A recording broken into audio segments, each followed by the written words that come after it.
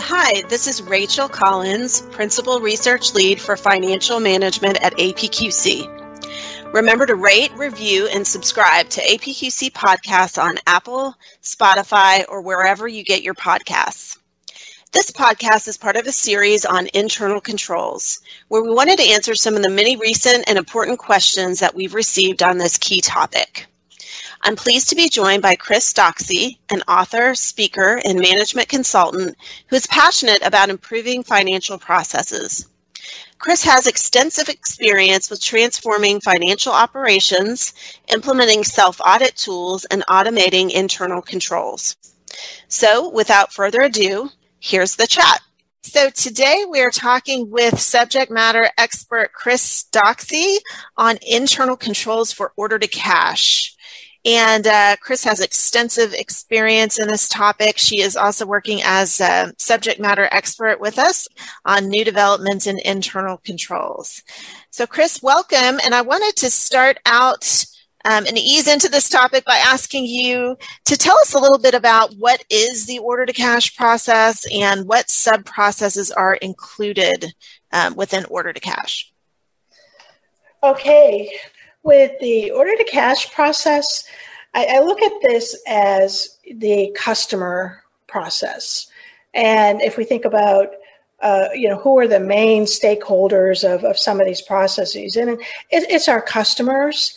And so we want to make sure that we've got some good controls in place for order to cash. And if we think about we're working with customers to set them up, as a new customer as they're ordering. And then the cash process is the application and management of cash that is coming in, or payments that are coming in from those customers. And what we're really doing with the order to cash process is we're breaking down silos. And, people have asked, well, gee, does that mean that all these different subcomponents that we'll talk about need to be reporting to one, person? I was like, well, not necessarily. It can be more of a structure. It can be a virtual structure, and it can certainly be a philosophy. So if we think about the sub-processes or components, it starts with sales. And, again, working in this process several years ago, the partnerships between sales and credit and collection, it can be a very strong one, if you're building those ground rules and business rules. But it starts with sales, and then we have the customer master file, and even taking a step back, the sales process is going to be focused on, of course, selling products and services, and preparing customer quotes and finalizing pricing, as well as the customer contract. So sales has a pretty big job, and obviously there are a lot of support staff. There's pre-sales and maybe some finance support to get those quotes and pricing. Then we have, as mentioned, the customer master file, and that's validating customer information, completing credit checks, and other compliance checks like anti-money laundering screening, know your customer screening, and even some Office of Foreign Asset Control screening. Setting up the customer master file. Next is credit analysis, looking at customer financial information, determining a credit limit in some cases, ensuring that the customer master file is updated appropriately, and communicating the results to the sales department that is, okay, this is a valid customer, we've gone through the process steps, and they're on this customer master file. Order fulfillment and invoicing. Goods or services are delivered per contract. Invoices are generated to the customer. AR systems are updated. A lot of this is, of course, handled with today's integrated ERP systems, so a lot of it's pretty seamless. Next, we have accounts receivable and collection. And what collections does is follows up on customer payments and receives those payments. Could be lockbox, in some cases ACH, could be an automated payment. Report potential bad debt, update reserves if needed. Next, we have cash app and management. providing cash forecasts, applying cash to appropriate open invoices. And this has gone through a lot of automation over the years where we look at matching the payment to the invoice, and metrics in some cases could be how often or what's the frequency of first-time matches. Cash app and management may address invoice disputes, and AR systems are updated with the results. And last but not least, we have the reporting and metrics process, where we're looking at aging. We're looking at customer aging reports and other related metrics, and we're highlighting those problem accounts. And it's always being able to analyze data and look at what's happening with a customer account that could generate an increase in a reserve or a potential write-off, or an escalation to a legal department to go after that bad debt. The recommendations could also include changes to credit limits, and doing consistent reporting and metrics is key for the accounts receivable and order to cash process, because we want to make sure that we're preventing any surprises from actually happening. All right, so that's pretty much the rundown of all the components of order to cash. Thanks so much, Chris. Well, why would you say that order to cash and order to cash end-to-end approach is considered a best practice? It's considered a best practice because what we're doing is we're breaking down those silos.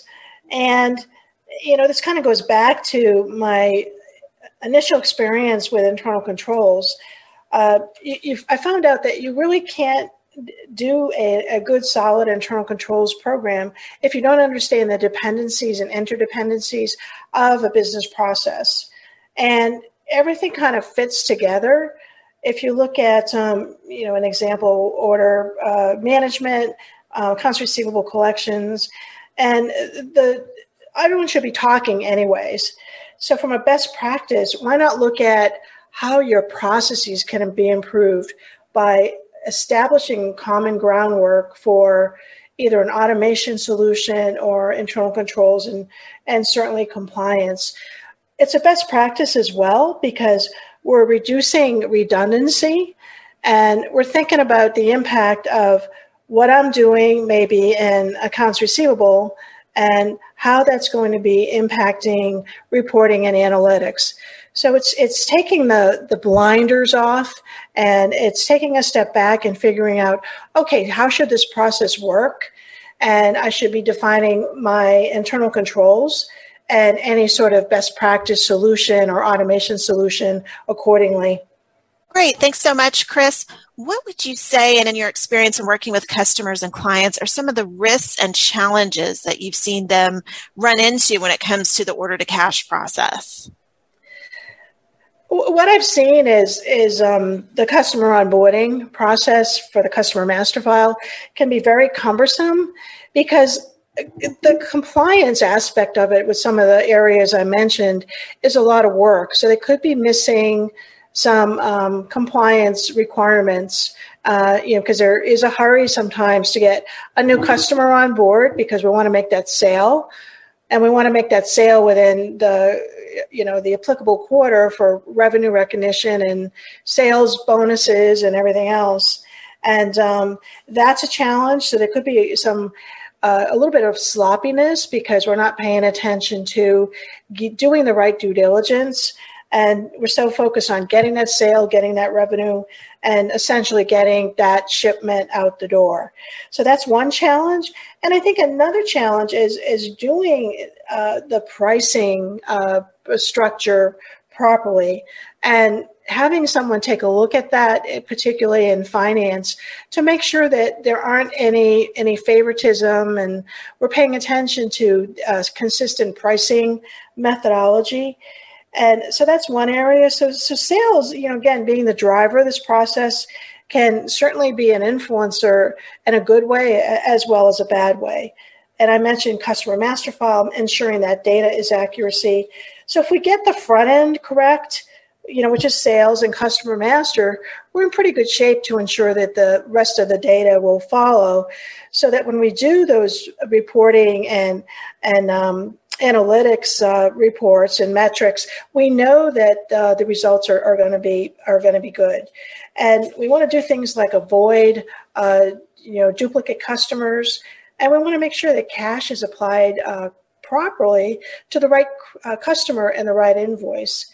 Little case study for you. One of my first jobs in corporate America was in cash application, and the sales department used to take advanced payments. And what that means is you're getting money in, but you don't have an invoice. So it used to really make cash application associates go a little crazy, because we'd spend hours trying to figure out where should this cash be applied. We don't have an invoice. And then, there'd be some, what I call, maverick processes like pro forma invoices, and customers would pay, but the invoice wouldn't be in the system. So yeah, there's a lot of risks and challenges. And, hopefully with the controls that we have in place, we can find those and make sure that they don't cause a bigger problem. Excellent. Well, want to bring it back, as you were just alluding to internal controls and what some of those key internal control points should be for order to cash, and why. Okay. The first one is, even though we're looking at an end-to-end integrated process, we want to make sure that we have good segregation of duties for order to cash. And that is because we want to keep sales separate from finance. And if a sales order is created or a customer order is created, that's typically also segregated from cash application and management. And, you can see the reason for this. We don't want anyone impacting the general ledger incorrectly, because we could be overstating revenue or understating revenue. So segregation of duties is the key control for really any business process. And then having controls around those master file requirements for the customer. And that's to make sure that we can't have someone going in and changing customer information, and having shipments made to maybe an employee's house or a phony customer. And there has to be that upfront due diligence process that we talked about. So having those master file controls are very, very key, because we know the rest of the process will follow. And having the credit analytics and approval process in place is also key, because again, I go back to the days when I spent a lot of time in this process where sales would say, well, the customer's good, we don't have financials, but trust me. Well, again, having the controls in place where we need to do the due diligence for credit analysis, getting Dun & Bradstreet reports, getting credit reports, and making sure if there's anything that doesn't quite meet the requirements, that approvals are made. And by that, usually there's a set of financial ratios, long-term liabilities, short-term liabilities, and those ratios are looked at when we do an analysis of financials. And having that approved, if we know that a certain amount of ratios and based on client history or customer history would equate back to a certain credit limit, and it's not quite meeting that, we want to make sure that we're getting approvals from corporate credit manager or even the controller in some cases. The other area for key control is when we're dealing with payments, and we call it cash application and certainly management. And we want to make sure those payments are going to the right customer and not being diverted to a phony customer, which could be a shell company, a phony company, or even an employee. And I once talked to someone about fraud years ago, and we talked about, well, gee, some of these fraudsters should use their talents for process influencing for good rather than for evil. But cash application is an important one, because that's going to drive our cash forecast, and it's certainly going to drive our balance sheet and our revenue recognition process, and will ensure that AR systems and everything associated with order to cash is updated appropriately. What about KPIs? What are some of the KPIs that organizations should be measuring for order to cash if they're not already, in your experience? Yeah, the biggest one is day sale outstanding, and that's to look at what's outstanding and how long has the total debt been outstanding. And that could be, calculated for an entire company, by a geography, by a product line, however your company is organized. And DSO is a traditional metric. It's been tracked for years. Along with that is accounts receivable aging. And depending upon how your company is organized, that could be what's the aging by strategic customer, for credit limits, say over $1 million. But really getting into the analytics for aging and having an action plan in place for what are you going to do about the aging that's past 60 days or 90 days? What are your plans in place? And you start to get into, should this customer be on a payment plan or that sort of thing. Another one that we look at is a credit effectiveness index, a CEI, and that's to see how effective we are in collecting the debt. Another one we look at, if we're thinking about the entire order to cash process, is the cash application matches, particularly if you're in an automated environment. How quickly are you matching, and what's your first time match rate? And having metrics around a customer master, it would be the number of customers that are in the master, looking at the percentage of any duplicate customers within the master as well, because that's going to impact a potential cash application error. And also looking at your percentage or dollars of bad debt that you've had to write off over a given period. So with metrics, as with anything else that we've talked about, it's being consistent and it's reporting certainly on a monthly basis and really developing a order to cash scorecard. And that's where you start pulling in input and data from some of the other processes that we talked about. All right, great. That's really helpful. And some of those for our listeners, just you should know, we've got key benchmarks in many of those areas as part of our open standards benchmarks. Well, thank you so much, Chris, for your insights and your time today to contribute on this important topic of internal controls for Procure-to-Pay. Thank you. This is Rachel Collins. Thanks for joining us for this APQC podcast. We encourage you to check out Chris Doxey's books, the New Accounts Payable Toolkit, the Controller's Toolkit, the Internal Controls Toolkit, and the Fast Close Toolkit. For more insights, please visit apqc.org to see our new research collection on new developments in internal controls. Thanks again, and have a great rest of your day.